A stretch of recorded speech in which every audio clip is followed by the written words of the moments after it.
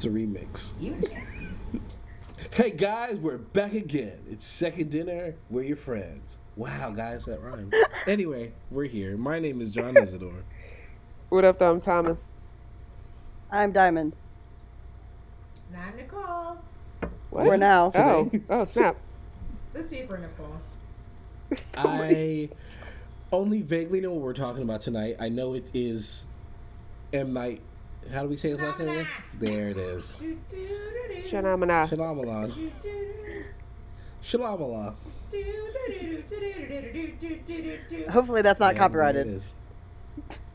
Oh no! Don't come after me, Jim Henson. Rest in peace. Well, So what? We watched some M shite. All right. now we know what John thinks of this movie. Goodness gracious. One day I might. Never mind. Anyway, Stop drinking so that. I almost said it again. M Night. M. Night. I know. We watched like specifically Unbreakable and Split. Thomas, Nicole, and I also watched Sixth Sense. True. I've seen some other ones. I never saw Afterbirth. I saw The Village. What else have I seen? I didn't see Avatar. Oh, goodness. Ugh. Which ones have you seen? Okay, I'm trying to remember. Signs? I saw Lady in the Water. Yeah. I didn't see Signs. So so you count the ones that he's directed, not only the ones that he's written and directed? Because There's movies that people say M. Night Shyamalan did this one, and that's what I count. Gotcha. I don't know which ones he's written versus directed. Did he do Devil? He did Is that do the Devil, elevator yes. One? Devil-lator? Yeah. Wait, did he write the last Airbender? I Elevator. feel like he did. Oh, snap. Well, he certainly didn't create it, so it's only his fault in direction. Yep. Written, co-produced, and directed by M. Night Shyamalan. Wow. It has 6% on Rotten Tomatoes. Goodness gracious me. I did not see The Happening. Is that the Mark one where Wahlberg. Marky Mark fights some trees? Yep. And Zoe Deschanel is in it. Did not see that one. I haven't seen that one either. Zoe Deschanel's in Yep. that one? Yep. I think she is when she still had, no, Ability to act? no, she had brown hair in that. Never mind. Oh, that's what Yeah, because like in the Elf, she had blonde hair. I don't know, whatever. So yeah, Unbreakable and Split. Those are the two you seen? What do you mean? Oh, you just listing general ones? Last Airbender, Unbreakable, I was just curious Split, which ones y'all seen. Sixth Sense, That's all and that's that's going it. on there. What about you, Dad? I've seen all the ones that have been listed. So, yeah, Unbreakable, Split, Sixth Sense, Lady in the Water, The Village, Signs. And that's it, because there's no way you can make me watch The Visit. But With the evil grandma. Ooh. What did.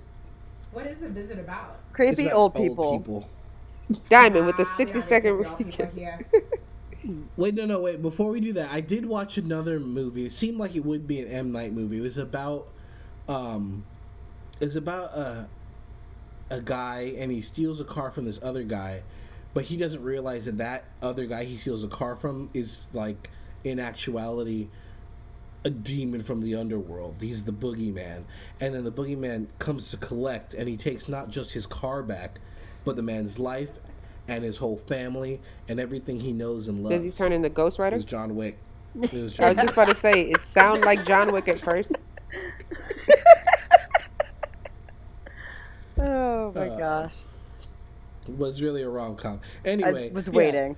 Hit us with, okay, you can get, what do you want? Do you want one 60-second recap for both movies? Or, I don't care. You tell us what happened in these movies. Wait, Unbreakable and Split? Oh my gosh, I almost called it Glass. Yeah, Glass isn't 'cause I out think yet. that's- Well, if you give me the 60-second recap on Glass... No, how about this?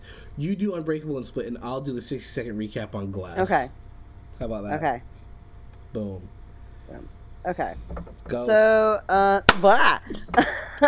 Unbreakable and Split are two movies made by M. Night Shyamalan. Strong start. Sorry, I'm buying myself time. There are about That's not how that works. about 16 years between the two, and they actually end up going together.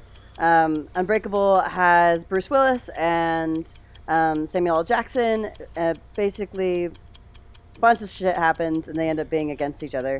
This is the movie that it's been longer since I've seen it, so we'll go to a bunch of shit happens. That's the movie. Hey, you know what? This is my 60-second recap. Split. And then Split is James McAvoy being 24 different people. And spoiler alert. And he abducts 3 girls, and once again a bunch of shit happens.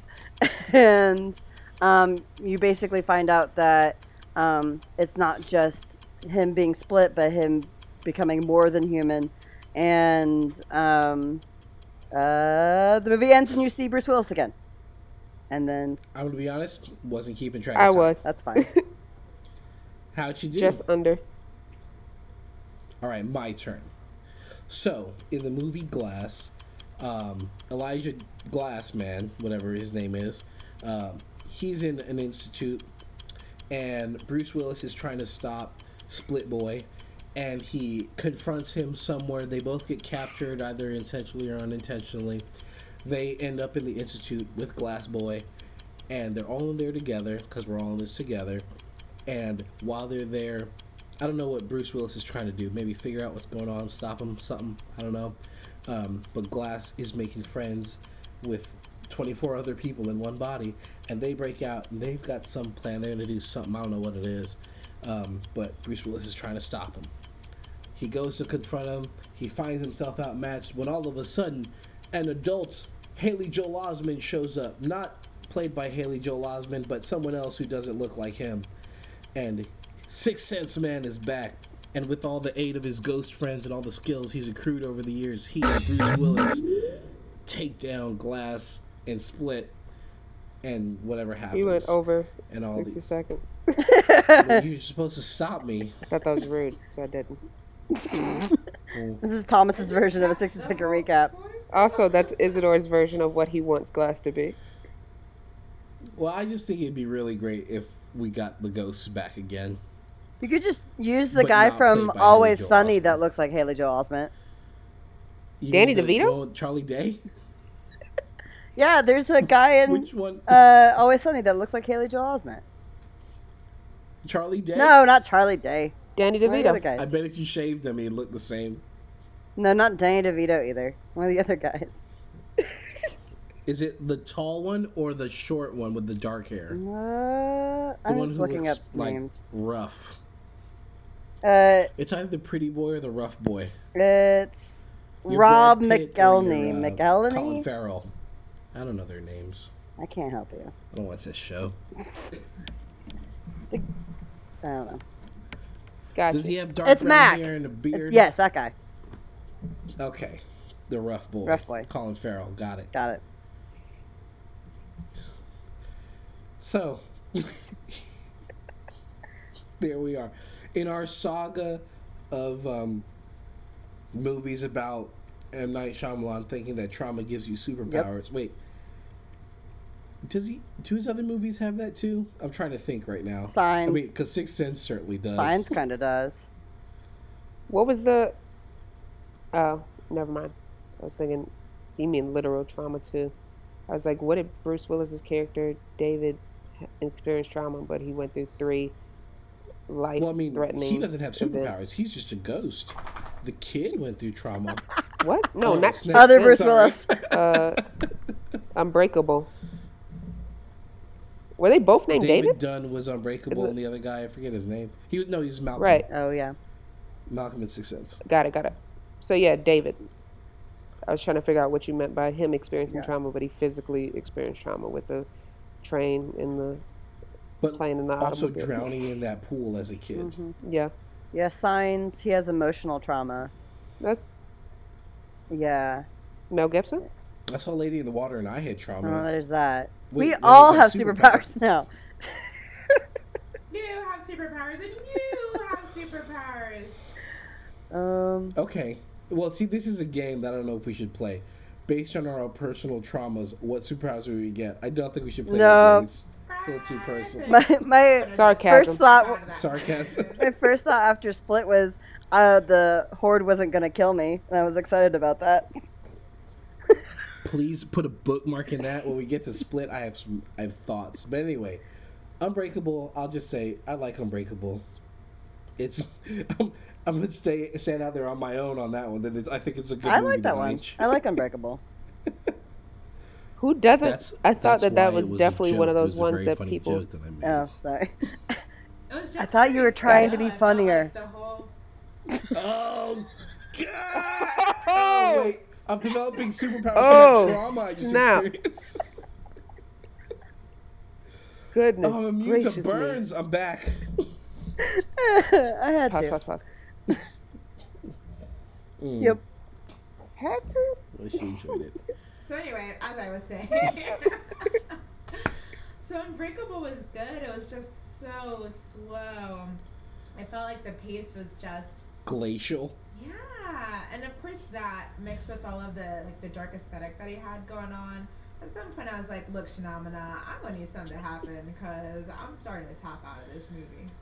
You know, I didn't realize that all his movies were. I remembered that Unbreakable was just like really slow and deliberate in its pacing, but I didn't think of that as all of his movies.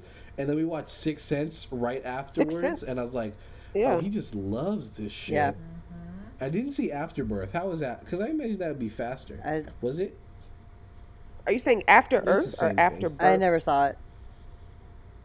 But you're talking about the Yeah. Will Yes. and Jaden movie? I've only seen it once, and so I don't feel like I could have a good representation of how What? slow it was because I didn't go in there thinking that. Oh, okay. So the answer is we Well, don't know. okay. How about this? Did you leave that movie feeling like, "Oh man, that took a long time"? It was more or less just me being disappointed.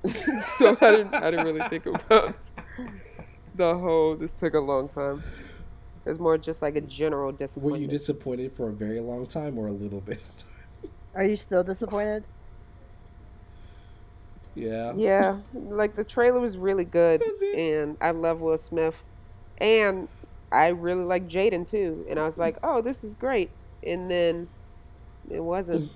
I honestly feel like some movies, like I feel like him and Tyler Perry have a similar They problem make bad movies. where they are the people that like are, how do you call it, like utility knives, where they can be able to do everything, and that is how they function and have gotten successful. But they can be able to like pass the ball and allow somebody else to score. And I feel like if they infuse like more writers into their circle, and just focus on like directing for certain ones or like producing for others, that the product can definitely improve. I got lost in that metaphor when we switched from knives to basketball players, but I think other people to help your writing is not a bad idea. If that was the thing that you said in there. That was the general sentiment. Like I feel like if there was another writer for After Earth, it could have went well. Okay.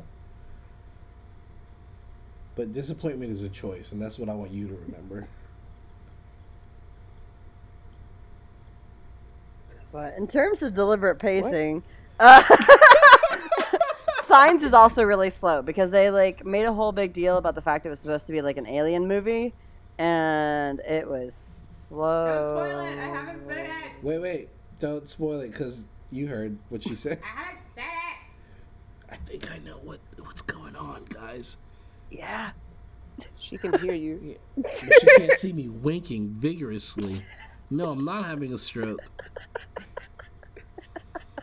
What is oh, that's his name. Joaquin Joaquin. Phoenix. Joaquin. Think of it like Wow, I was way like off. a white man. White. Joaquin Phoenix, okay. You gotta say it from your throat, Yeah. from your Say what soul. you just- He was in that. He Yeah. was in Signs, right? Yeah. He was a baseball player. Okay. I think I've only seen Signs once. Yeah, but I know that's one of the ones that people generally agree with M Night. M Night. How many good movies do you think M Night has? I feel like people say like about five. What are they? Uh, Sixth Agree. Sense, Split, Agree. Unbreakable, Agree. and more recently, Split. You And said that then, one twice. Mm-hmm. Yeah. Did I? Sixth Sense, Unbreakable, Split, Signs. That's four. And then People like The Visit. no, I Yeah, guess The only Visit four. was one. Yeah, I know, but I don't think people add that People to. don't love The Visit. Oh no, People like yeah. The Visit. If the standard is just good movies, then yeah, The Visit will be five. I agree with 3 of them. Wait, which ones? What's The your 3 I like are Unbreakable, Split, and Sixth Sense. I never saw Signs, so I can't defend it. Or The Visit, can't defend it. But really, of the 3 that you like, Split's the first one, the chopping block for me. But we haven't got there yet. So let's talk about Unbreakable, the movie I do like. Wait, what are thoughts about The Village? I've like never The seen Village. I liked Like- it, but I called the twist from the get-go. I mean, but that doesn't mean that it's a bad movie. No, it was just disappointing, but we've already talked about disappointment on this podcast. Okay, hang on. Remember, hang on a kids, second. disappointment's a choice. Yeah. I like The Village. I don't think it's as good as his movies that I think are real good. I don't think it's as good as Unbreakable or Sixth Sense, but I like The Village. I thought it was solid. Wouldn't turn off, I guess, if it were on the TV. But you wouldn't But- stop your day if you saw it on TV. Probably not. But are we going to talk about Twist? Because Thomas and Nicole and I, we had a conversation about twists and what counts as a twist. What is a twist? What's a twist? Is it different from a surprise? What makes a surprise a twist if they are different? You have any thoughts, Diamond? I don't know, because I feel like with Sixth Sense, M. Night kind of started off, he could have changed the pace at which, like, he made movies and didn't have some sort of surprise happen at the end of, like, his next movie, and maybe people wouldn't have started to expect a surprise that changed how you viewed the entire... I feel like a twist is a surprise that makes me change the view of the entire movie. See, I feel like that's what Isidore was sort saying. of the... Well, yeah, Nicole and I, that's sort of the closest thing to a metric we had for, like, what makes a thing a twist. And, like, it reframes the story that you've seen before. It explains a narrative that you didn't understand before, whatever. I think... But the problem I had with that, even though, like, I think I agree with it, is I think also that, like, that could be a surprise, too, if you don't pay enough attention. Yeah. I think there's the twist. I think sometimes twists you can see coming. Like, there's some, and I think this is some of what got M. Night Shyamalan in trouble, was that a lot of people didn't see the twist in Sixth Sense happening.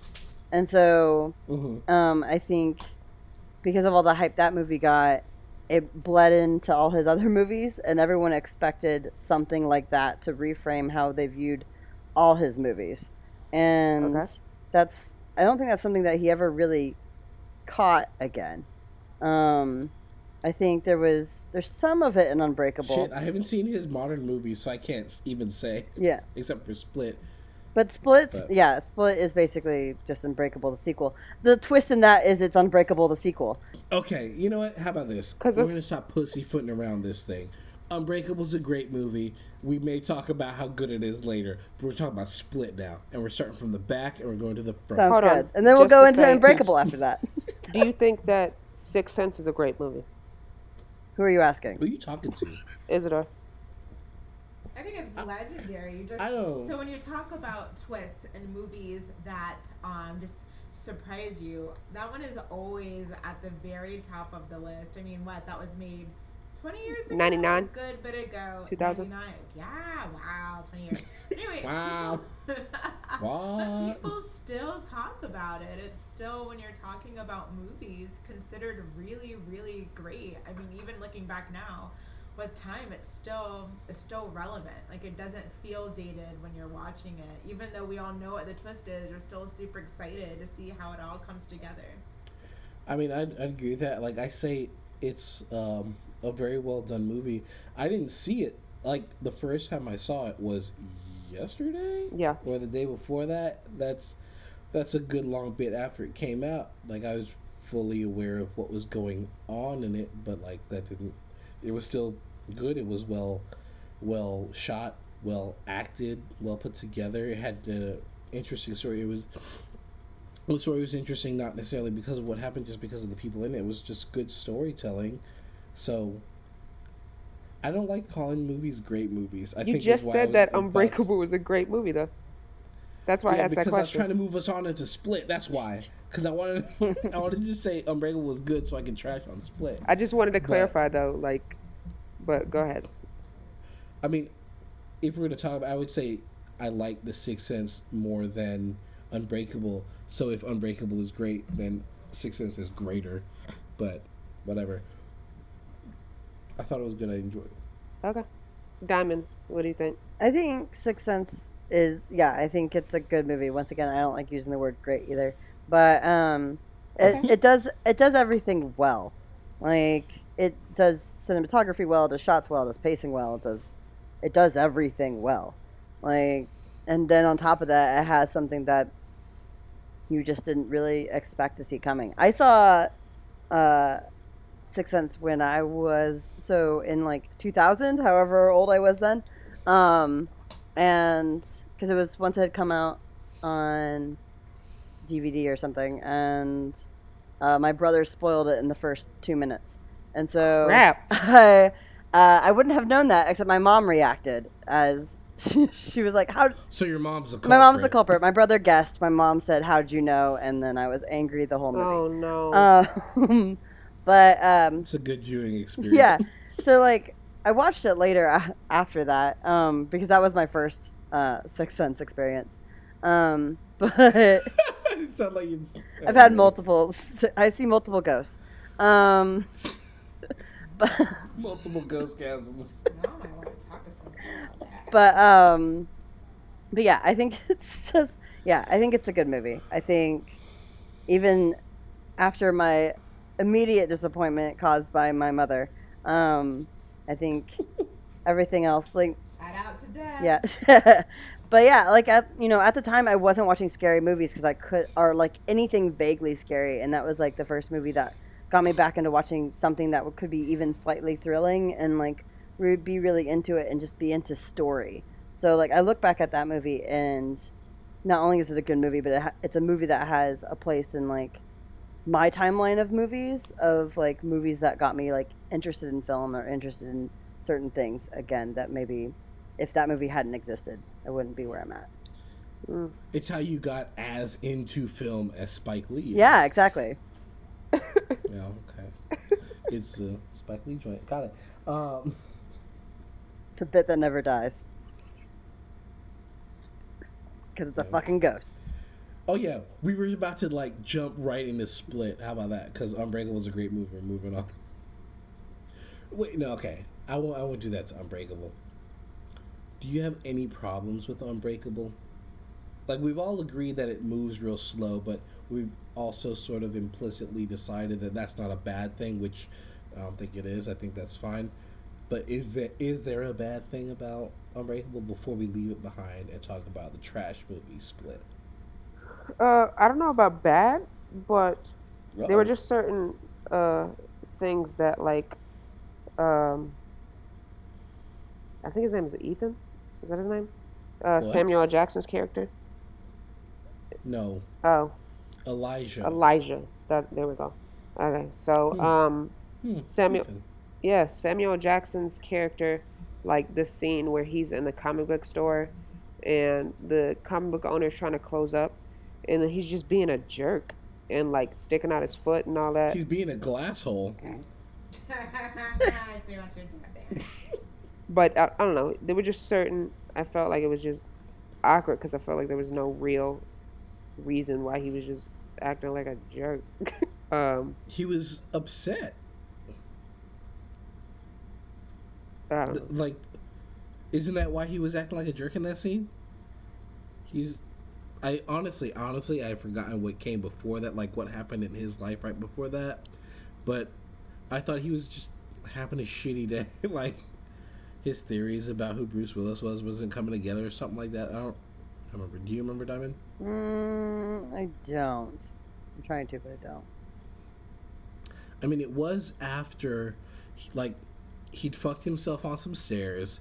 He'd gone to PT, talked to the wife, found out that the wife relayed to him that David had gotten injured in a car accident, which sort of squashed his belief that David was a superhuman, meaning that he wasn't special either.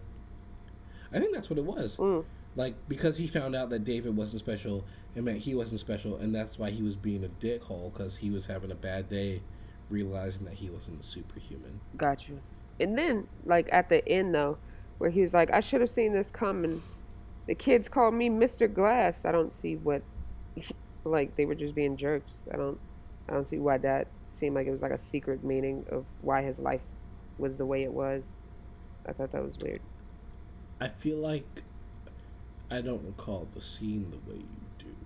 Well, Bruce Willis, after he shakes hands with Samuel Jackson's character, and then he's like, I don't know the exact quote, but it seemed like he was just like, should have seen this coming. They called me Mr. Glass.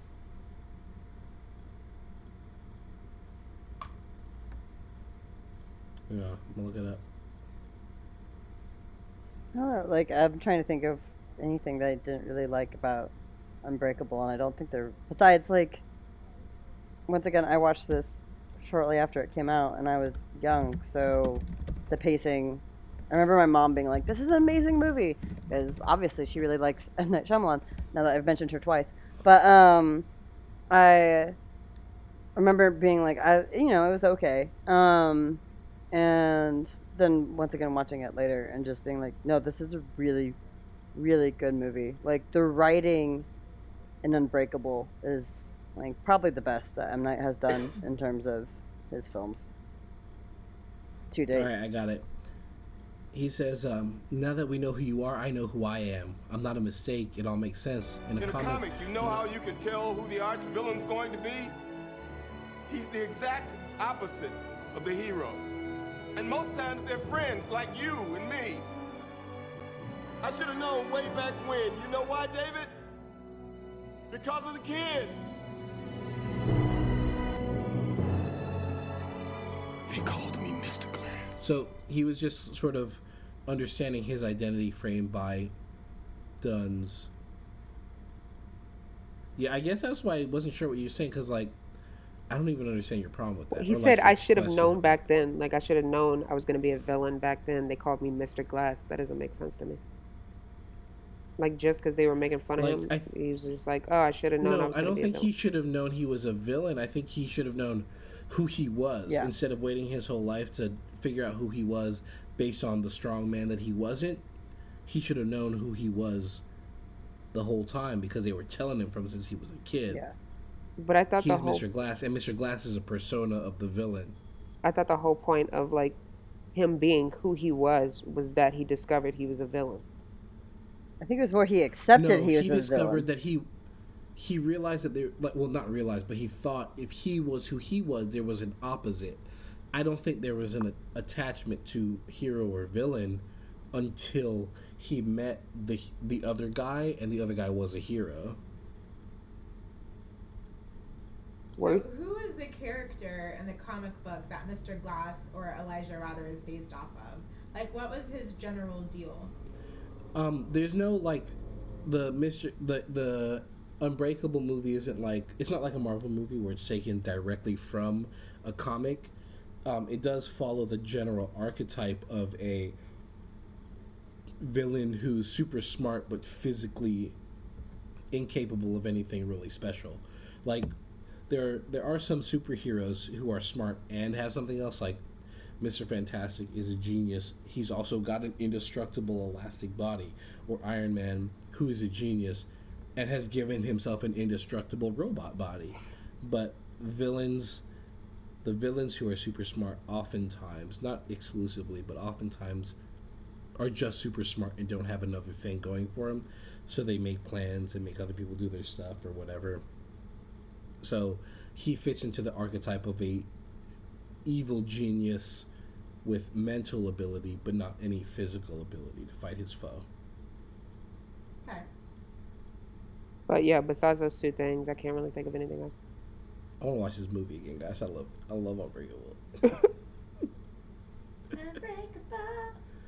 What song is that? It's Alicia. Get out of here. Alicia Keys? Yeah. All right.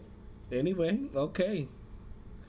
Yeah, I don't have a problem with Unbreakable. I think it's great. I don't think there's a problem with it. No, It's fine. that whole It's last fine. scene, the one that you read, is like probably one of my favorite scenes, just period, in the existence of anything. When I was reading, I was like, I wish I could do this better because it's real good. It's real But then good. I was like, it's okay. Thomas will just put the actual thing over me talking, and it'll be okay. I honestly, as you were reading killed it, all those people. as you were reading it, I literally just heard it like fade from you talking into the movie clip in my head. But I wish every time I spoke, that's what happened. That'd be a really cool superpower. what made you No. what makes it one of your favorite scenes, Diamond? Just everything about it, like as I said, like Unbreakable is just really well written, and I think just the delivery, like, you know, the delivering of that speech, just like the cinematography around it, just the, like, I feel like, I don't know, it's one of those that stands out that, like, okay, so I'm gonna jump into Split a little bit. When that theme like jumped into, like, at the end of the movie, and you, like, I can recognize that theme whenever I hear it because I relate it to that dialogue. I like that dialogue can stand out, and, like, you know, whether or not Isidore is reading it or I actually watch it, it's one of those things that, like, I don't know, it's a dialogue that I get excited about hearing, and just, I don't know, it's just a good scene, and I think it's just a good, and whether or not it's a superhero thing, because it stood out to me even the first time I watched it, when I didn't really love the movie because I thought it was long, because I didn't understand pacing at the time, because I was You were young. Yeah, I was like 11 or 12, whatever. Your whole life ahead of you. Exactly. But I yeah, I think there was just that, like, sense and watching it, that even that time, that was the only scene that really stood out to me. And so when people talked about Unbreakable later, when I hadn't rewatched it yet, I was like, yeah, that's a good movie. Only because of that scene. I couldn't remember any of the rest of the movie, but I could remember that scene from when I watched it the first time. And I don't know, I think that's just what's good about that movie. I don't know, it's interesting because I feel like at least Sixth Sense and Unbreakable came out at a time where I was, like, I guess, 10, 11, 12. And so while I think, like, I tend to think those are, like, his best movies, I was super impressionable, and so those movies will always have some way of sticking around with me because they did just kind of have that effect.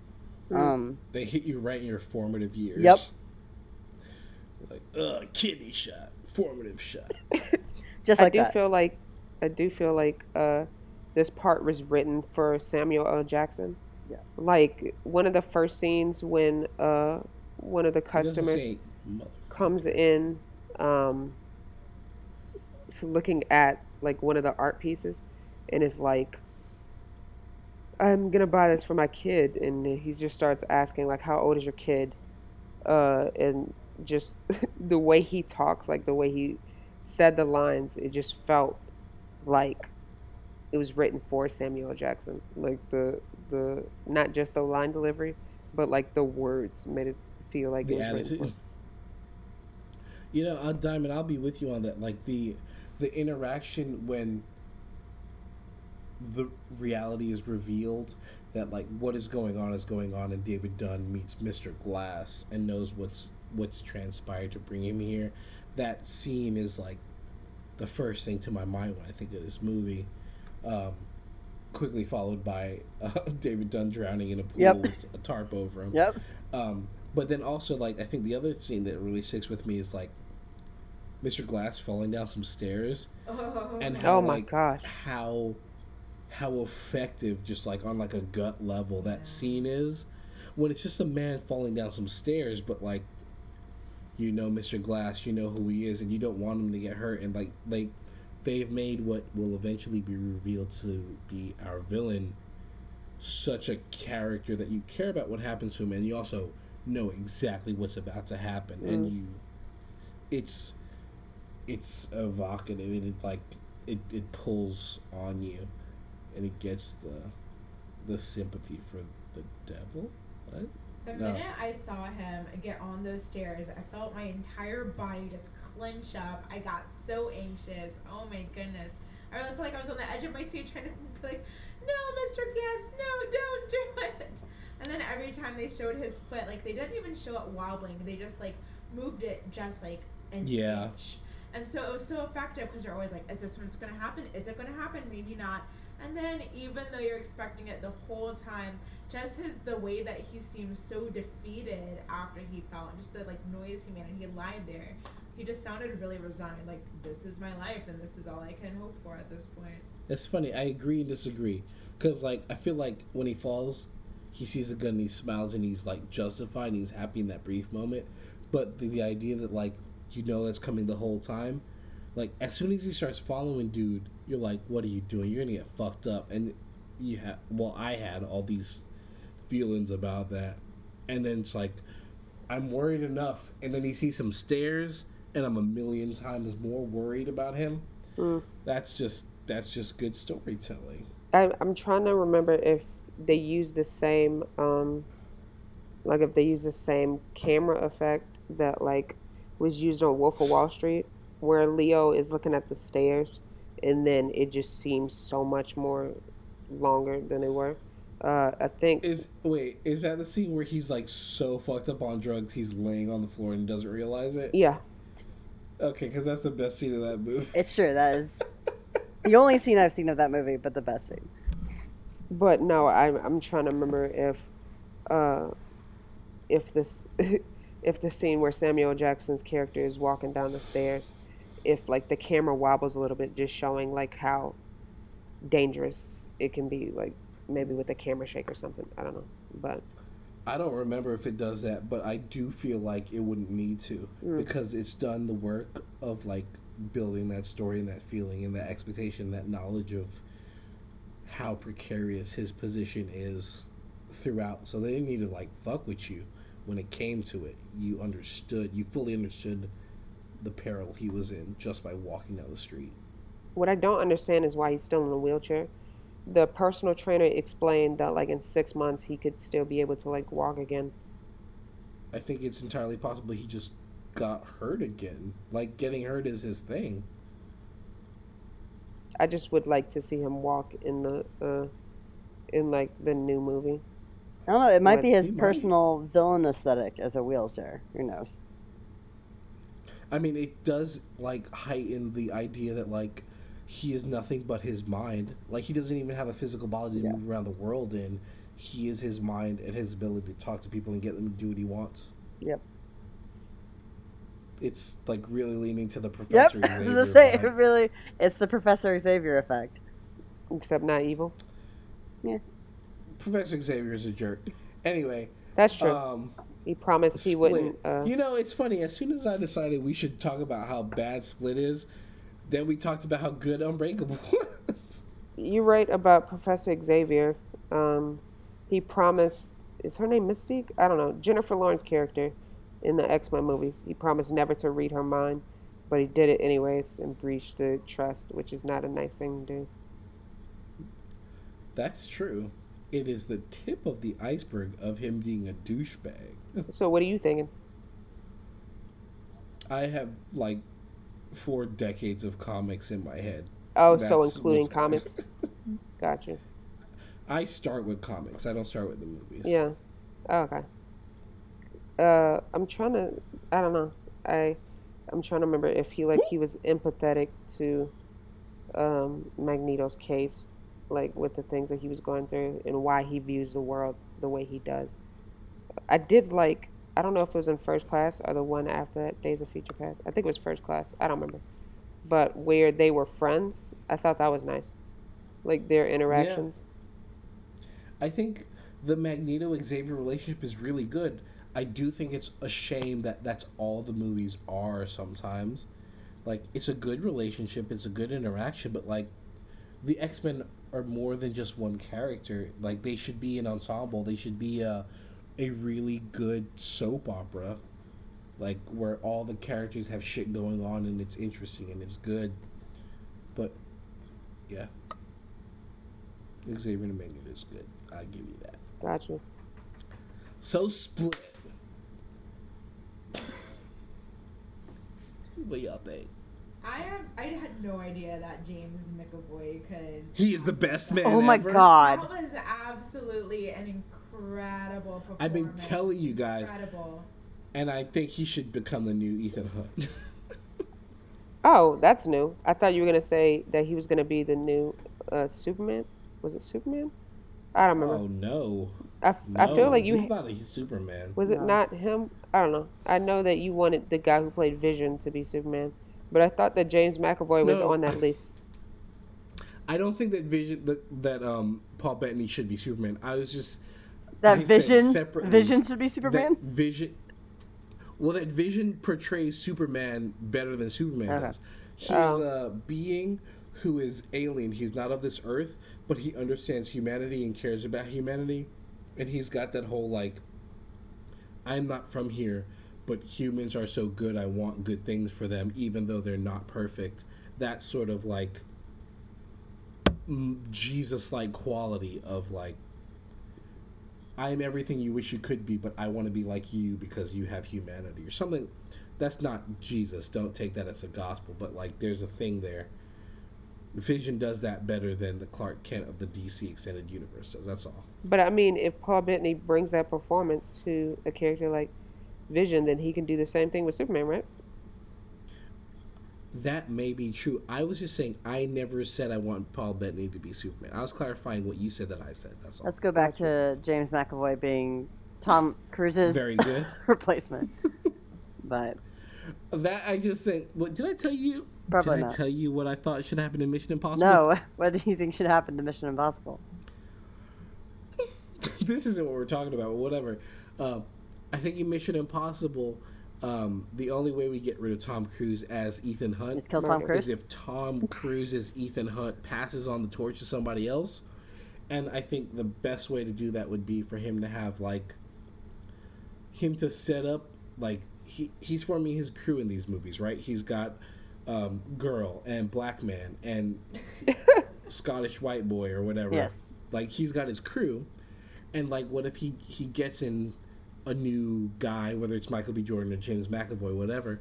He gets in a new guy, and he sets him up like he was set up in his first movie, except he's not a bad guy. But, like, he makes the whole team either look like they get killed or betray him, and the guy figures it out, does all the stuff Ethan Hunt would have done when he was young, and then at the end, he confronts him on a train, probably like the first movie, and Ethan Hunt admits, is like, oh, you got me, but I'm not really bad, so don't shoot me or whatever.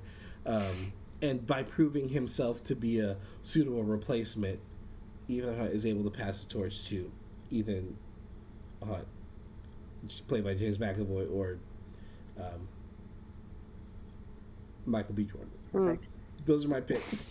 I think that they should that Ethan Hunt will just see somebody running on the street and be like, man, he's got a good run. He should be on my team. That's one way to do it, I guess. But speaking of that, James McAvoy running in this fucking movie was the single most terrifying thing towards the end of the movie, where he's just beast running. That's right. That's very correct. Okay, you the worst. You guys. Loping. I don't know. I thought that Hedwig's dancing by far beat his running at the end of the movie. I was so on edge and emotionally disturbed. What the crap? Why is there no video component to this podcast? Because I'm doing it at the camera. Goodness gracious. It's Oh. right now. Oh, It's even more okay. frightening in And person. after Nicole's text, I was expecting something terrible to happen in that scene, and then it was just him dancing. Then you saw it and you're like, oh, that's the terrible thing. Yep. I mean, they definitely set it up as if something, like some shit is about to go down after this dance, and so you're waiting for it, and you're waiting for it. That's I was how you waiting took for it? Dennis to come back, like in mid dance thing. Oh my gosh. Yep, that's what I was That expecting. face, Isidore just had it directly. That's what y'all were expecting? Yes. I wasn't I don't expecting even know what that. I was expecting. I did think that Hedwig, like I don't know, James McAvoy is a great actor. Like, for real though, like, Yes. just like how Haley Joel Osment got nominated for an Oscar for Sixth Sense, I feel like James McAvoy should have had some type of awards recognition, a Globe, 24 or Oscars, Oscar, one for or each whatever, personality. for this performance, because, like, the range that he showed was phenomenal. Like, whether it was subtle between, like, Patricia and Dennis, or, like, extreme with the Beast versus Barry. You ever watch Orphan Black? Because I think you'd be impressed. Yep. No, I've never seen Orphan Black. Watch I it. heard it's You creepy. should check it out. It's not as creepy as you think it No, is. but It's not about, like, killing orphans in a cereal box. Cereal box? What? I don't understand. Where's cereal boxes? But you should check out Orphan Black. I think you'd think it was very Yeah. good. Okay. that, her acting is very good. Wait, who? Tatiana Maslany. Wait, who are you talking about? Tatiana Maslany. Oh, okay. I don't know how to say her name exactly. I'm not from Where she's there. from? wherever she's from, wherever they make hers. So I really enjoyed Split. I thought that the story was interesting. I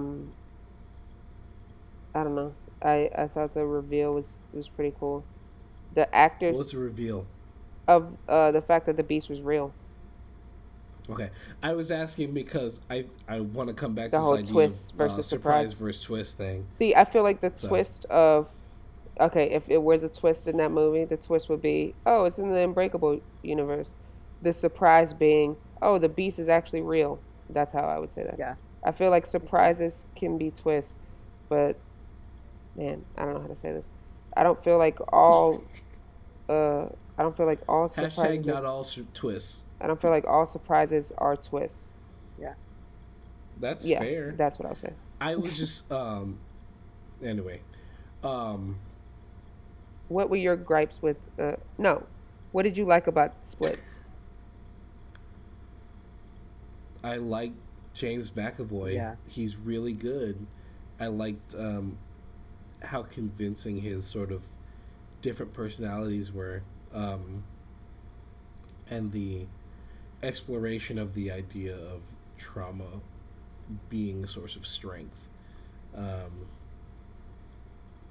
think it was interesting. It's worth having a movie about.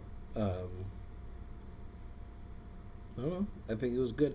I saw The Witch when that came out with Anya Taylor-Joy. Is it Anna or Anya? I don't remember. Anya? I thought it was Anya. I'm checking. Yeah, Anya. Yeah, it's Anya. Yeah, Anya Taylor-Joy. I saw that one.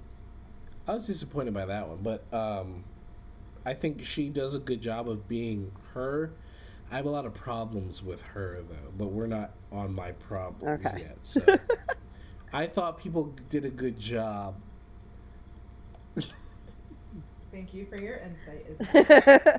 No, He asked me a question. That's I true. I agree. I think honestly, just every scene with James McAvoy was like really all I wanted to watch. There's a scene where girl is trying and failing to open a door, and you have all the videos of all the different personalities, and I just wanted to stop watching girl try to fail to open a door and just watch all the different videos of all the personalities. I'm like, I just want to watch more James McAvoy. I need this. You know, Yeah, right? that's really good. But if he had stopped to let you see all those, people would be like, "Why is she watching these videos? So open this door." So they just did both. You know, I would have been fine if she was just like still failing to open a door and we got to watch the videos. I didn't need to watch her fail to open a door. Like she's sitting in the chair watching the videos, but like her leg is just kicking out the door, like open. No, I mean just the camera switching. Like we see her failing, we turn back, we watch videos, we come back, she's still failing. We don't need to watch her fail for all of that time. You have to click on the videos to play it, though. I know. Like so, they were just. It's not like it was just a one linear. 20. It should have been a playlist, which is possible. But or one continuous video. Instead of a playlist, they made it individual icons, and she moves so slowly from icon to icon.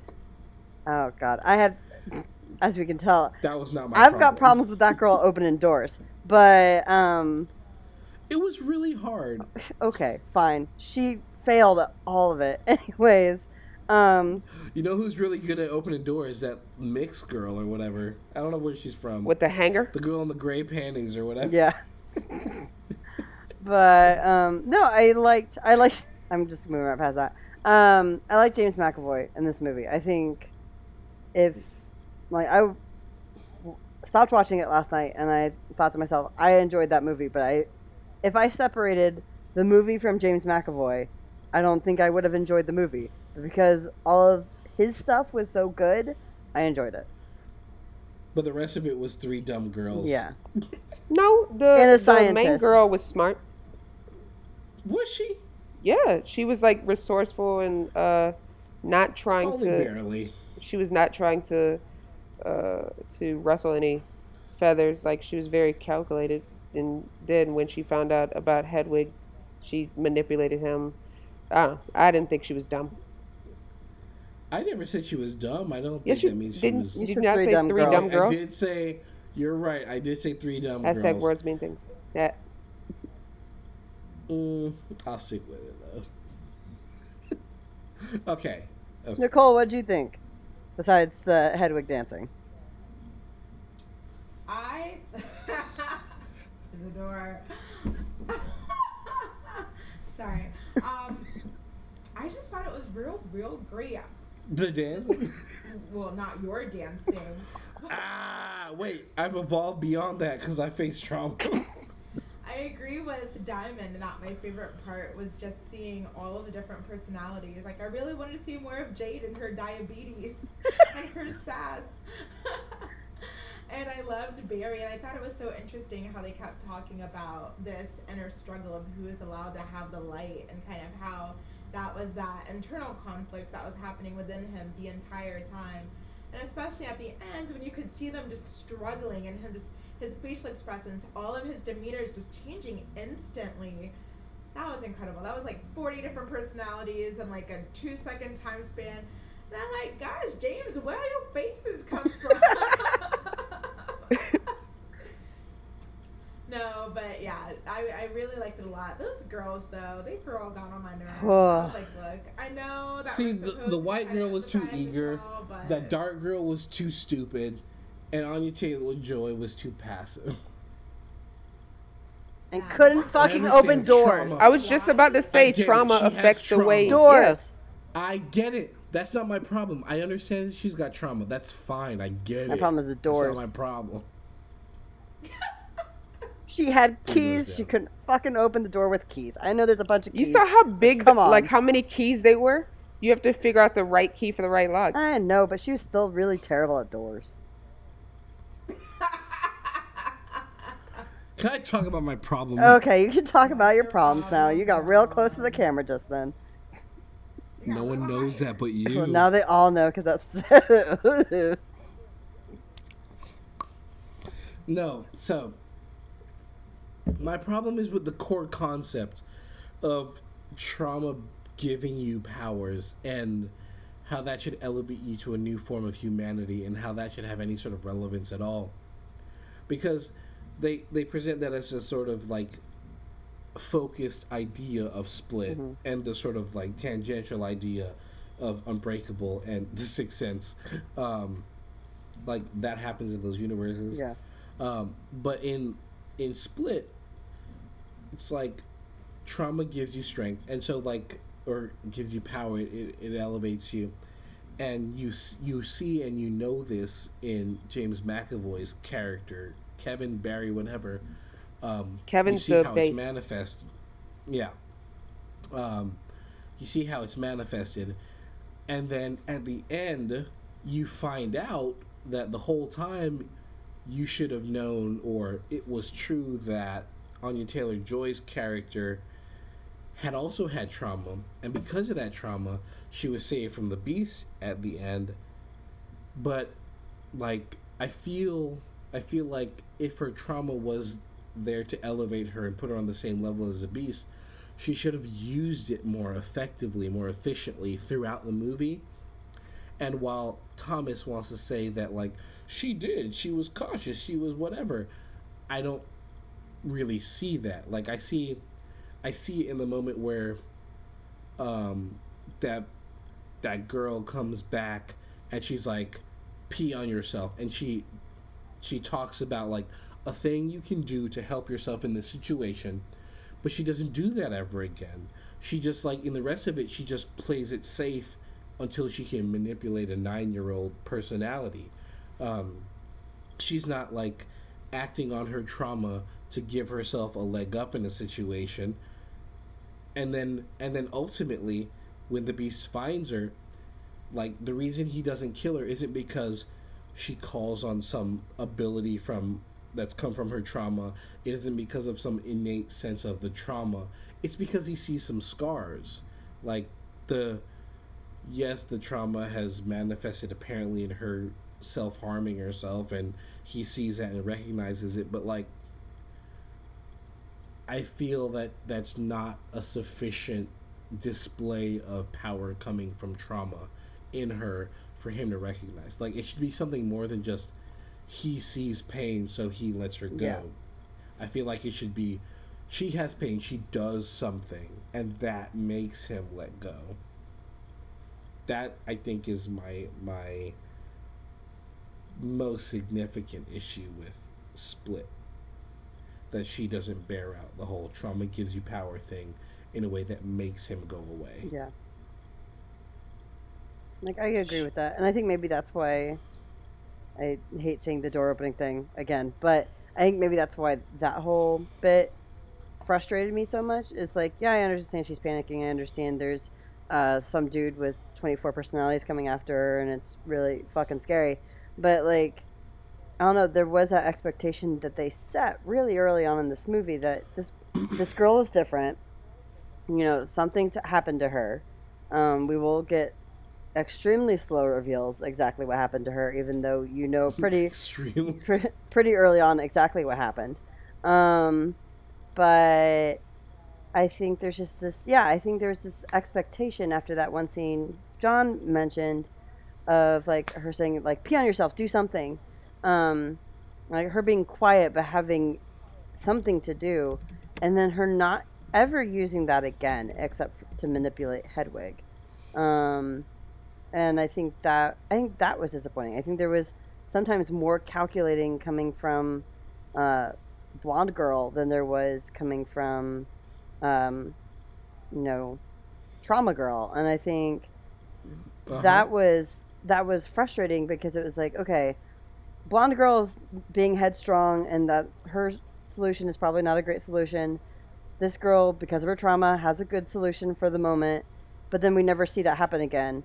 And then they get split up, and then she doesn't really do anything except panic until the end of the movie when all her layers of clothing, yes, we see the symbolism, get stripped away, and she finally has, like, her gun and gets to use all those slow flashbacks we saw earlier to, like, shoot at him. And yes, she hits him, but he's the beast and all creepy and crazy. It doesn't matter. That does matter. Then it doesn't matter. It doesn't slow him down.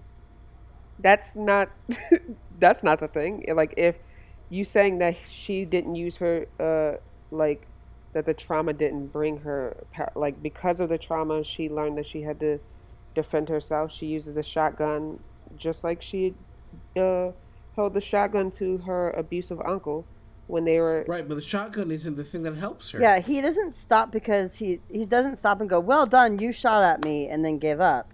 Like, it came to she had shot him twice. He's ripping open the bars. He sees the scars and goes, "Oh." I get why he stopped.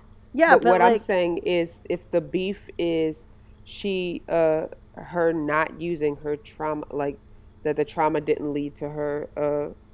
The trauma didn't lead to the beast stopping. It's not whether or not she used it. Yeah, she used some sort of ability. She used the shotgun ability, but it didn't. That's not what stopped the beast. The beast stopped but because I feel he like you guys pain. are talking about two different things. Like you were saying that the gripe was that they established early on that she was different from the others, and that like it didn't necessarily lead to action.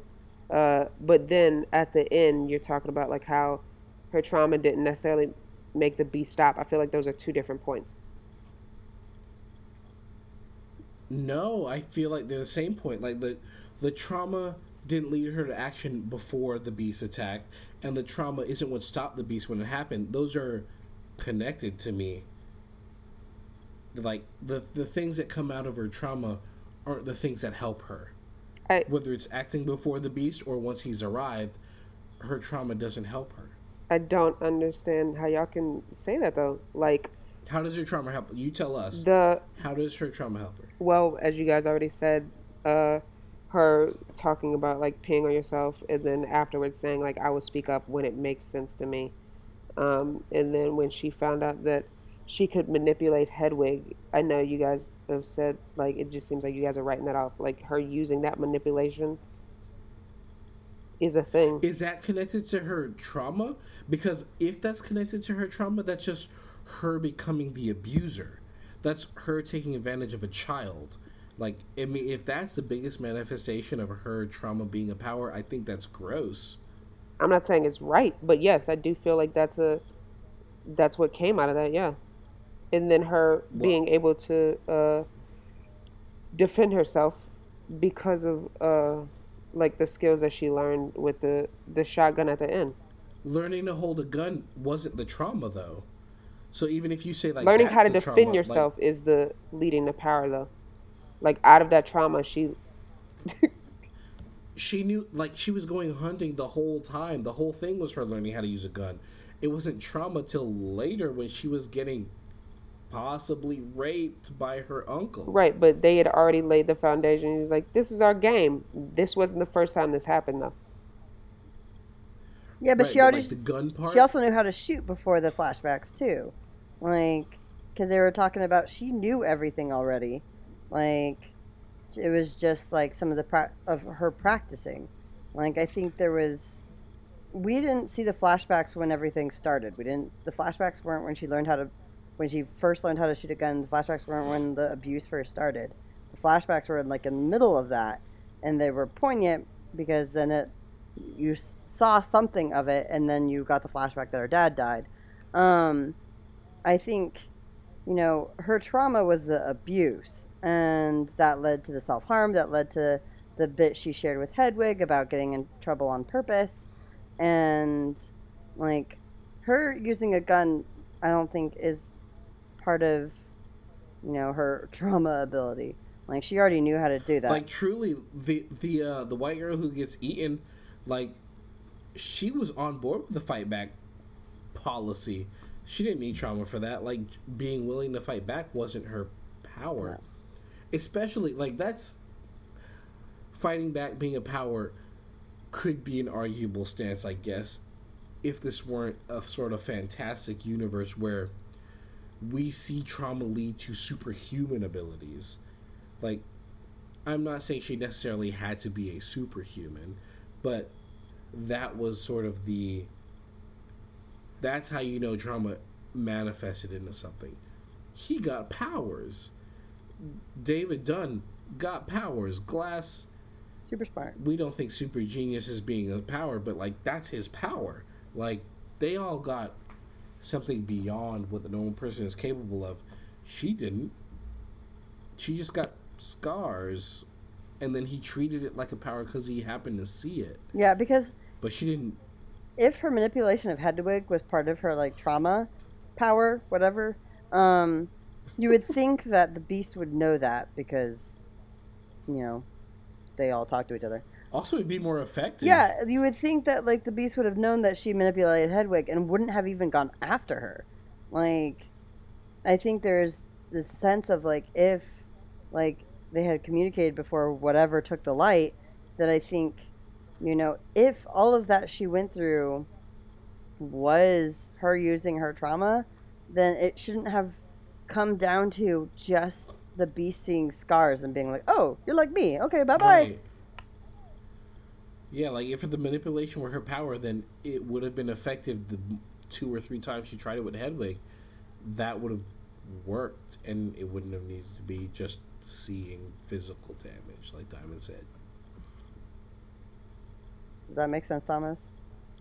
I get why you guys are saying what you're saying. I will say I don't feel like that the trauma necessarily would lead into like super, and I don't think that was the Beast's expectation for the girl. That's the story's expectation. I feel like that's what the story was putting forward.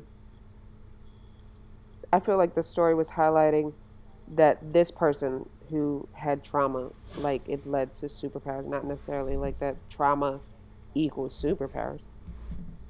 I think it leaned on trauma equals set apart, or you can right. become I mean, more because the trauma. Beast, like the potential. quote is, you're different. You are different from the rest. Your heart is pure. Rejoice. I don't think that's necessarily like more evolved. We don't. Yeah, and I think what Isidore and I are saying is that we don't ever get to see her be more evolved, but I guess this could be her origin story or whatever. And I know for a fact we'll see her in Glass, so who knows? Maybe she'll have magic powers by then. Gotcha. Maybe she can talk to ghosts too. There you go. Haley Joel Sixth Sense. But yeah, I think we could all agree to disagree on like how we view that this? girl. Okay. That was fun. I had kind of thought, we'll leave this twisting alone. Definitely Unbreakable, and then somewhat, well, these are 2 different things. I want to talk about the idea, like, are these comic book movies? Are they superhero movies? What do you think? I thought you were about to ask if comic book movies are superhero. I don't think they are necessarily, if you're asking me. I don't think they are. Not all comic books are superheroes. That's what I was going to say. I thought you stopped yourself from saying that. Road to Perdition is a comic book movie. The Walking Dead is a comic book, but it's not a superhero. I'd say more comic book than superhero. That's funny, though, because it plays very strongly on the superhero trope of, like Unbreakable, with them pretty strongly referencing superheroes throughout, and even the idea of, like, out of trauma you become a hero. That's a lot of superheroes. That's Batman, that's Spider-Man, that's a lot of them. Yeah, see, I think my first question would be what makes a comic book movie, because if it's being based off of a certain set of source material, then Unbreakable and... No. Yeah, I don't know. I lean more towards the superhero movie and less comic book, because it is playing off of, like, superhero tropes and kind of not making them more realistic. Without being a comic book. We're talking about Split too, right? Not just Unbreakable? Yeah, this whole franchise. David Dunn universe. I mean, because if it's just Unbreakable, I'd say superhero, but it's not just Unbreakable. Well, I think that's the thing about Split, is the twist reveal is that, spoiler alert, surprise, it's a superhero movie. Our super villain origin story. Right. Well, I mean, it's like it's surprise. If you think about this in terms of superheroes, then they're superheroes. I think the movie.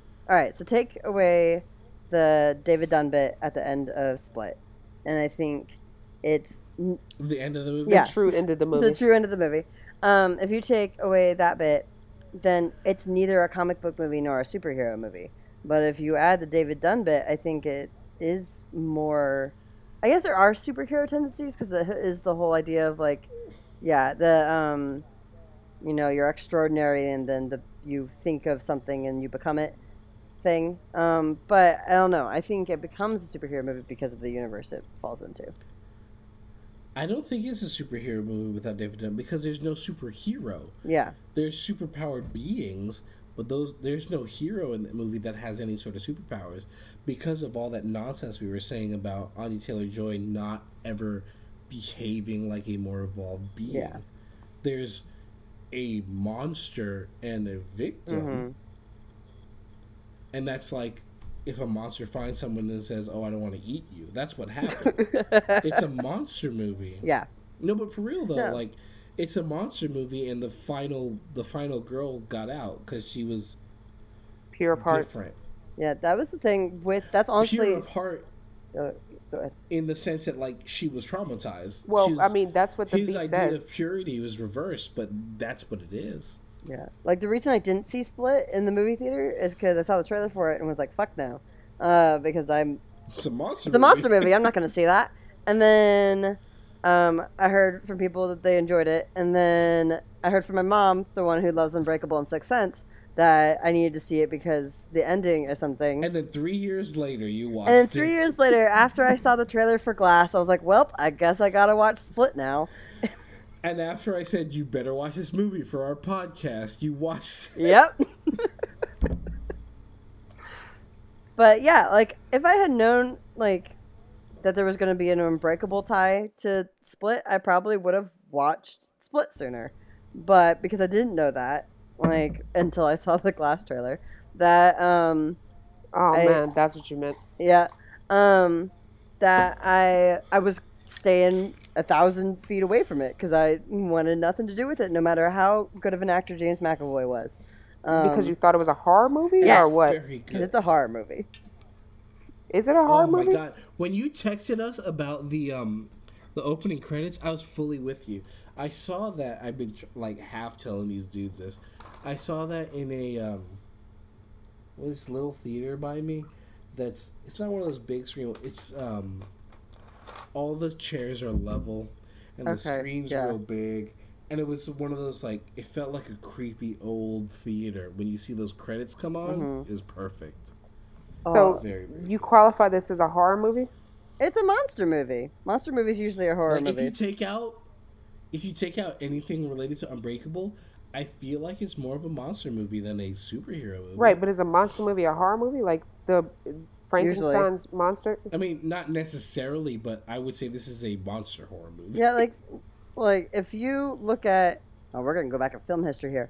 If you look at the original Frankenstein monster movies, Dracula, Mummy, all of those were. Pete's Dragon's a monster movie, but it's not a horror movie. There you go. Okay. This is a monster horror movie. Most movies in the monster movie. Monsters, Inc.? Okay, well, except for the ones that John Isidore is about to throw out to just be devil's advocate right now. Most monsters. I am the devil's advocate. Oh no. That's a monster movie. That's Um, that was just said. Nope, that's just you look like an alien. Anyways, no, I think in general the genres of monster movie and horror movie tend to go together, except for the cases that John Isidore has listed. Except for all the exceptions that I will bring to the table. But I think in general they tend to go hand to hand, like hand in hand, hand to hand. Pirates of the Caribbean there's monsters, but it's not a horror movie. All right, I just had to follow up. I said I'd bring them, so I'm bringing thank them. you. Otherwise, it's not true. It's a time travel thing. But yeah, no, I think Split absolutely not a superhero movie when there is no David Dunn. Like it's If you split it from Unbreakable, Split is a monster. yeah. Which is funny because that's not what I was going to say before we talked about it. That's honestly that's the whole reason I didn't want to see it. So I'm glad it was a little bit more than that because I probably would have never seen it. Yeah, I'm glad. I don't know. When I think about horror movies, I just think about like slasher films. No. Or Okay, like, I think there's three types of horror movies. Go. You've got your slasher where someone's out to kill you, you've got your monster where there's a thing that wants to kill things, and it's not necessarily about you, but it might kill you. Then you've got your like existential horror movies, like Alien, where the universe at large doesn't care if you exist and might want to eat you on some days. Yeah. Is Terminator a horror movie? What'd you say? Terminator? No. Terminator's a slasher movie. It's a sci-fi slasher movie. Wait, what are all There's the... a guy who... What about all the demon ghost movies? Ghost demons. Ghost Rider? Which ones? All Which of Oh, ones? like Which ones? Paranormal Activity? Paranormal Activity, the possession, the blah, blah, blah, the scary things that Diamond will never, ever, ever Those see. are- The Exorcism of Emily Rose. Those are monster movies. Those are monster movies that dip into slasher territory, but they're not like slashers because they want to get you. They're slashers because you're in their area. Okay. I think I'll stick with what I just made up right there. Did you find the book? No, I never found it. Mm. Oh, he's talking about Diamond. He's talking about the. Remember when we created our own definition for every genre? Yeah. That's at Nicole's house. No! And I thought it was in my car. It's not in my car. Oh, okay. We'll have to talk about that one day. We'll just spend a whole day talking about what every genre is, Perfect. according to us, The Authority, which is a comic book and a comic team, which I like, but whatever. Yeah. Which is the talk that you and I had that we probably should have recorded but never did. We'll make it a Wow. YouTube thing. Where are We were right now? talking I about just whether or finished talking not about Split. Unbreakable and Split were superhero movies. Our comic book And I comic movies. think book movie. we found out that they're monster movies. They're not either. What about, wait, Unbreakable or just Split? Because I feel like Unbreakable is definitely a is superhero movie. absolutely well. It's not an adaptation of a comic book movie, but I think it fits into comic book movie. But it's more of a superhero movie. Okay. It's a superhero movie with comic book leanings, but it's not an adaptation. Okay. What is a comic book movie? Is it Com- just a Well- movie that is based off of an intellectual property that is a comic book? I think so. So like Scott Pilgrim and Roach Perdition are comic book movies. I don't think that's what the general public would say though, because like I don't think anyone's looking at Roach Perdition and saying, "Oh, that's a comic book No. movie." Because I mean, The Walking Dead was a comic, but then Well, it's not a Unbreakable movie. isn't based off of a comic either. Right, and I didn't I say it has comic book leanings because it features comic book stuff pretty heavily. Like they're in a comic shop. I think when I looked up Unbreakable earlier, it said something about having. What did it say? It said something like comic book inspired or comic book inspirations or something like Based that. on a true comic book. There you go. I think Unbreakable is pretty thoroughly a superhero movie though. Mm. Like it's a superhero movie the way Chronicle is a superhero movie. Yeah. Oh yeah. Like it plays on the superhero tropes and the superhero comic tropes. But that's just superhero comics, not all comics. Yeah, what's up? I don't know. Y'all stop talking. Oh yeah, it was Oh. when you look up Unbreakable. It says sorry, I was looking up stuff. When you look up Unbreakable, it says Okay. comic book references. So that's as far as it goes in terms of being a comic book movie on the internet. How about this? This is interesting because I'm thinking about Unbreakable, and I'm thinking about M. Night Shyamalan Yeah. playing in I don't even know if I want to call it genre, but playing in the cinematic language of a thing. Like Unbreakable is set in a sort of a comic book world, where the characters in it are influenced by superhero things. You've got Lady in the Water, where instead of comic books, they're living fables and signs. They're living alien investigation stories. Sixth Sense are living ghost stories. I haven't seen enough of his movies to really flesh out this thesis here, but could he just want to put set worlds in the genre, but not he doesn't give a movie sci-fi trappings. He sets it in a world where sci-fi things are sort of the prevalent fiction of that reality. Yeah. I think I've had too much trouble. What do you mean? Somebody's I mean, That's I've not what I had too meant. much going in my body. Where ghosts are a thing, but then the movie is a western. Like, what do you? Is that what you mean? No, I'm saying like in Unbreakable, it's not only is it a superhero movie, but it's a superhero movie where like comic books are things. Oh, that's Like- what you're saying. Like we talked about, you and I have talked about Chronicle. That's a superhero movie set in the real world, right? Yeah. But Unbreakable is a superhero movie set in a world where one of this guy like fantasizes over comic books, and I don't know, like I feel like I've got like 3/5 of a thought right now, but Rumplemitz has the other 2/5. Okay. I think, I'm just being honest. no, I think on that idea, I think it works even if you apply it to Split. Like, it's a monster movie that, like, I don't know. I think just the fact that like no one really seems to be shocked that, besides the psychiatrist lady, that the beast is real. Like, maybe it's because Trauma Girl is already going through some stuff, but like, You think they knew that the beast was actually real? no. No one was surprised though, except for psychiatrist lady. Like the viewers weren't. no, surprised. I wasn't surprised. The viewers wanted it. Yeah, Trauma, but like even No, I Trauma didn't Girl, see that coming. like there was no like freak out for Trauma Girl to be like, oh my god, what the fuck is that? It was, I guess, Yeah, Trauma Girl took it all in stride. yeah. Like, here's this thing running at her, and I'm sorry, running on fucking ceilings. Like, that's at no point do I go, oh yeah, I'm gonna make this out of this alive. Once I see that, but like, girl just handled it like it was just a normal. At first, I think, yeah. Once it was like, I'm not a human. He's like, good, I can shoot you because that means you're an animal. Maybe that's her superpower. That she can see humans as ability animals. To shoot at things that can't die. Yeah. But yeah, no, I think. Yeah, she didn't seem to be shocked by it.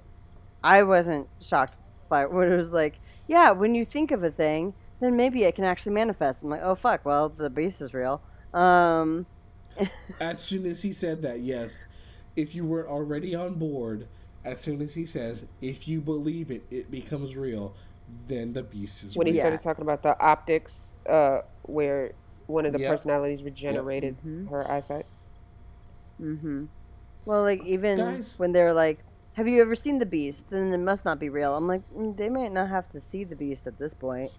They don't operate the way you think they operate. Like, the idea of them all sitting in chairs waiting for the light is a fiction you've created to make sense of their internal world, but who says that's the real thing?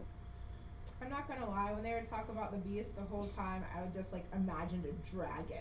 I didn't think it was gonna be one of his other personalities. I just thought like all of a sudden this dragon was gonna come out of nowhere to set them all on fire. Let's go and read Revelations.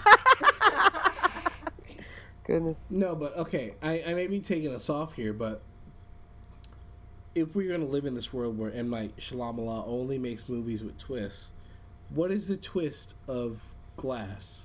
We haven't seen it yet. Other than my thought where someone else playing Haley Joel Osment's character comes back and he's got all the powers of ghosts. The girl interacts. He's a necromancer. The girl interacting with James McAvoy's character after escaping. You mean like her having powers like she was supposed to the whole time? in No, I Split? mean her interacting with this person, even though she was tortured by said person. That's a twist. Wait, you think Is that's that a a- twist? is that a It's in the twist? trailer. I don't think that's a twist. No, I'm just. This wasn't like me necessarily being serious. It's more of me just being like, why the crap would she ever go anywhere near this person? Where it seems like she's openly just being like, hey, what's she up? doesn't make great choices. Like, I understand some of her choices as like, I'm not going to leave this car when there's clearly a problem here, as like, I freeze when there's difficult situations, or I don't react quickly. I get that. Trauma can do stuff. But I think separate from that, she also maybe doesn't make great choices. Also, I can. And I think she might talk to him. Yeah, I can see like the interest of I shot you point blank in the chest and the stomach, and you didn't die, so let's chat. But like, you know. Also, there's the idea that like she knows he's not gonna kill her. Mm-hmm. Like because of the thing that Diamond was saying, that interaction ended with him choosing to not kill her. Like she knows she's safe. That makes sense. She, out of all the people in this movie, she don't have to worry about shit. It's still dumb, but yes, that makes sense. I mean, it's maybe dumb, but it's not the dumbest thing I've seen her do in this movie. True, unless she becomes a villain. So there's that. I couldn't do that because David Dunn needs some backup. That's true. And I don't really think Sixth Sense Boy is going to show up. No, So I could see her being his backup. I also could. Because technically, I guess in a way, not that she exists as his opposite, but she exists as someone that she knows he won't kill her just for existing. Like, honestly, I assumed that she was maybe not necessarily on David Dunn's side, but working against Split. So, like, against the Horde. Yeah. So, I assumed she would be working in parallel with him at least. Yeah. I feel like Mr. Glass and James McAvoy's character teams up in the movie, so why would they need that girl? I don't know, because they want to make a supervillain team. They need her. What'd you say, Isidore? Oh. I was just saying I didn't think they needed her at all. I'm saying I think she's on the other side with David Dunn. Oh, okay, that makes way more sense. So you guys weren't saying that she's a supervillain. No. I was just for speculation's sake. That could be the twist. That'd be a funny twist. But I don't think the narrative supports that. Gotcha. Well. This isn't Unbreakable or Split, but I did have a question about Sixth Sense. Haley Joel Osment's character, it seems like he could like look into people's souls essentially. Where what do you mean? I don't know how he was able to find out that the teacher was called I knew you were going to say that. Stammering Steve. Like, he has a thing about not having them look at him a certain way. And I thought it was just because, like, he could be able to see into somebody because of that. I thought those were two things. I thought he doesn't like being looked at that way, which is reasonable. I don't like it either. But I think his knowledge of who that man was as a child came from ghosts in the room talking about him. Oh, okay. That's what I assume. That's interesting. Because that fits in with what he already does without creating a new power for him. Okay. I thought it was like another power that they didn't really explore. Okay. No, because it came in the same scene where he talks about the past of that building. Yeah, but they were... Like, in that scene, he is getting information about the past from ghosts, right? I was thinking that was one of those things where he saw the hanging people, like where he froze with Bruce Willis's character later in the movie. So I was like, he's been seeing this for a while now. So I thought that he just put two and two together. People got hung. Oh, that's People reasonable. got hung, and it's not like they were talking, like, as you got hung. But you were saying that it was more of somebody possibly being in the room, being like, hey, this is what would happen. Yeah, I think what you said is reasonable. Like maybe he just saw those people. But, like, think about the moment where he's about to go in for the play, and he's sitting there rehearsing his line or talking to another teacher from before who died in the fire. Yeah. Like, I think he regularly has conversations with some of the characters that, like, or at least hears them talk about stuff. Okay. That's what I thought that was like. He just was talking to a ghost who knew about that kid when he was a kid. That was crazy. Like, that he started stuttering again. I was like, oh, snap. I mean, stress can bring it on. Stuttering is not, like, understood 100%, but it is understood that, like, stress can make it worse. I'm surprised that teacher still had a job, though. Where did CinemaSins, when he called him a freak, like, I was just like, oh, he's fired. I mean, he had an outburst in the middle of class, slammed on the desk, and then called him a freak. Hashtag not my teacher. Yeah, all right. I'm not gonna fight I don't know. I was confused at certain parts, though, with Sixth Sense. when I was like, oh snap, because at first I was trying to figure out like the timeline of stuff. It was very odd because like even though it said 1998 on David's notes, there was a moment when he was playing back the tape. I don't know. Yeah. At first, I thought it might possibly be like a flashback because people called him a freak, and I was like, oh, they called Donnie Wahlberg's character a freak, and so maybe it's that little boy. And then there was a scene when he was listening back to the recordings, and I was like, wait a second, that sounds like Haley Joel Osment talking, and I was like, wait, but I thought his name was different, and so I was like, wait, is this a flashback? I got confused there, but I don't know, it was interesting. So yeah, that whole freak thing, I was like, wait, are they the same person? But then it turns out freak was just a common insult, I guess, that people used. Sorry, got text. Was that his grandma that was open up all those cabinets? I don't think that was his grandma. Well, no, we don't know who that one was. I thought you were going to say the one who showed the scars. Yeah. That I don't think was his grandma. I don't like that. I think we saw 5 separate ghosts in his house. The boy who shot himself through his fucking head, which, wow. The girl who was getting poisoned. The mom who was getting abused by her husband and she was slashing herself. The one who opened the cabinets and grandma. Wait, I thought the one who was showing the scars when she was like, dinner's not ready, that wasn't the same person? What evidence do you have to support I thought that they were showing her opening it up, and then he was like, Mom, and then she started screaming at him. We didn't see her opening every cabinet. I'm not saying that it's the case that it wasn't the same ghost. I'm just saying that I don't know it was the same ghost. So there was probably, there were at least 5. Seen or unseen. Gotcha. I was confused about the scars, though, on his body. Like, after seeing the person who had scars on their body, I was like, wait, is this, like, psychosomatic, where, like, the scars were appearing on him? The way he said it towards the end is, like, they were fucking him up. The ghost. Like, they could affect him. Yeah. Just like they could affect the drawers and pull him out or whatever. They could physically affect reality. Goodness. Yeah, because the sweater was ripped. And there was like marks on the back. I don't know. Guys, we need to talk about something else because, like, I keep talking about this ghost shit and then seeing your images and, like, thinking someone's about to walk behind you in one of your Skype cameras, and I'm like, nope. What's an M. Night Shyamalan movie that doesn't have creepy shit in it? After Earth. That's bad acting. I don't know. Sounds like a ghost to me. I'm much great with bad acting versus ghost. I was thinking the same thing as I was talking about it. I was like, you know what's better than this? Anything else? You know what? Okay, back to Split for a second.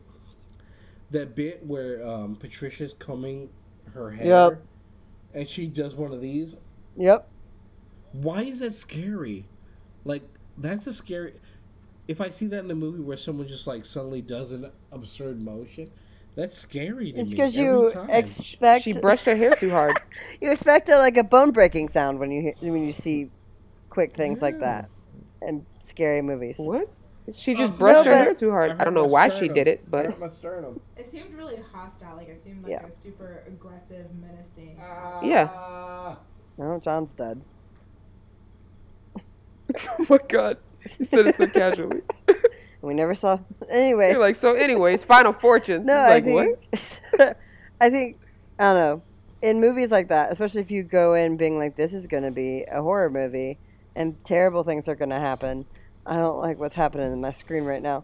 That looked like a horror movie.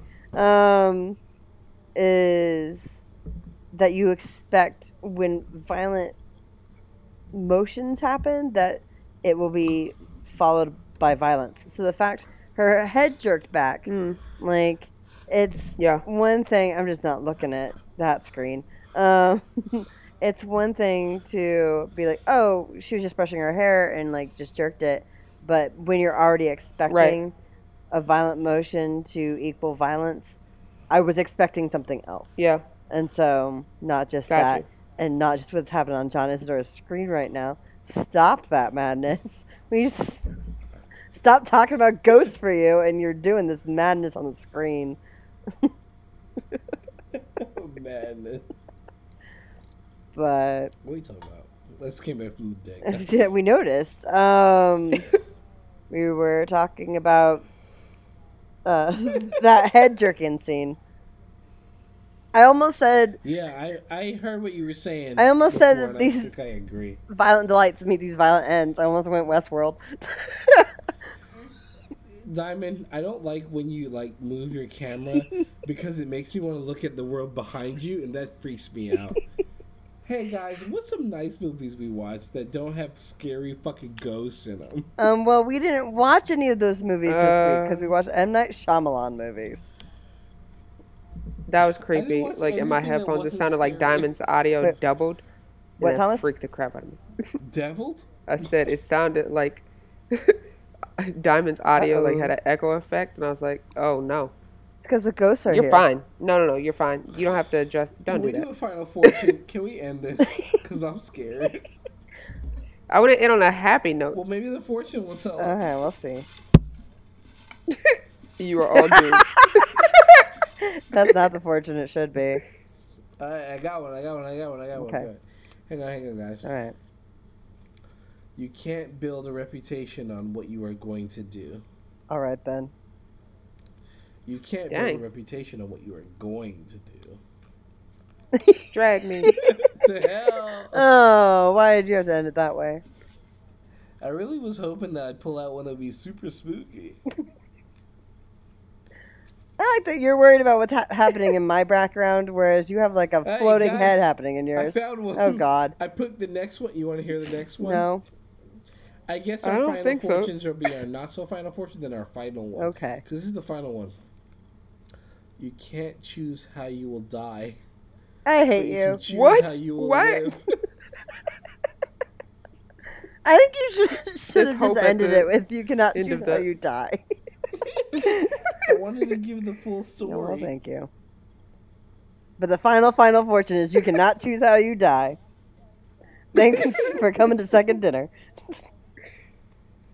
Oh, goodness. I hope you make it home safely. Wait, I got a new one. What? Stop! I picked the third one. It only says there is no security in life. No, we're sticking with the death one. But it's been great. Catch you guys next time an episode comes up. It's been real having y'all guys. We'll catch you next week. Well, I don't know when this comes out. At some point in the future. Hey! You never know how you're gonna die. There's no security in life. You only live once if you're lucky. What? What? YOLO. YOLO. Ugh. If you're lucky.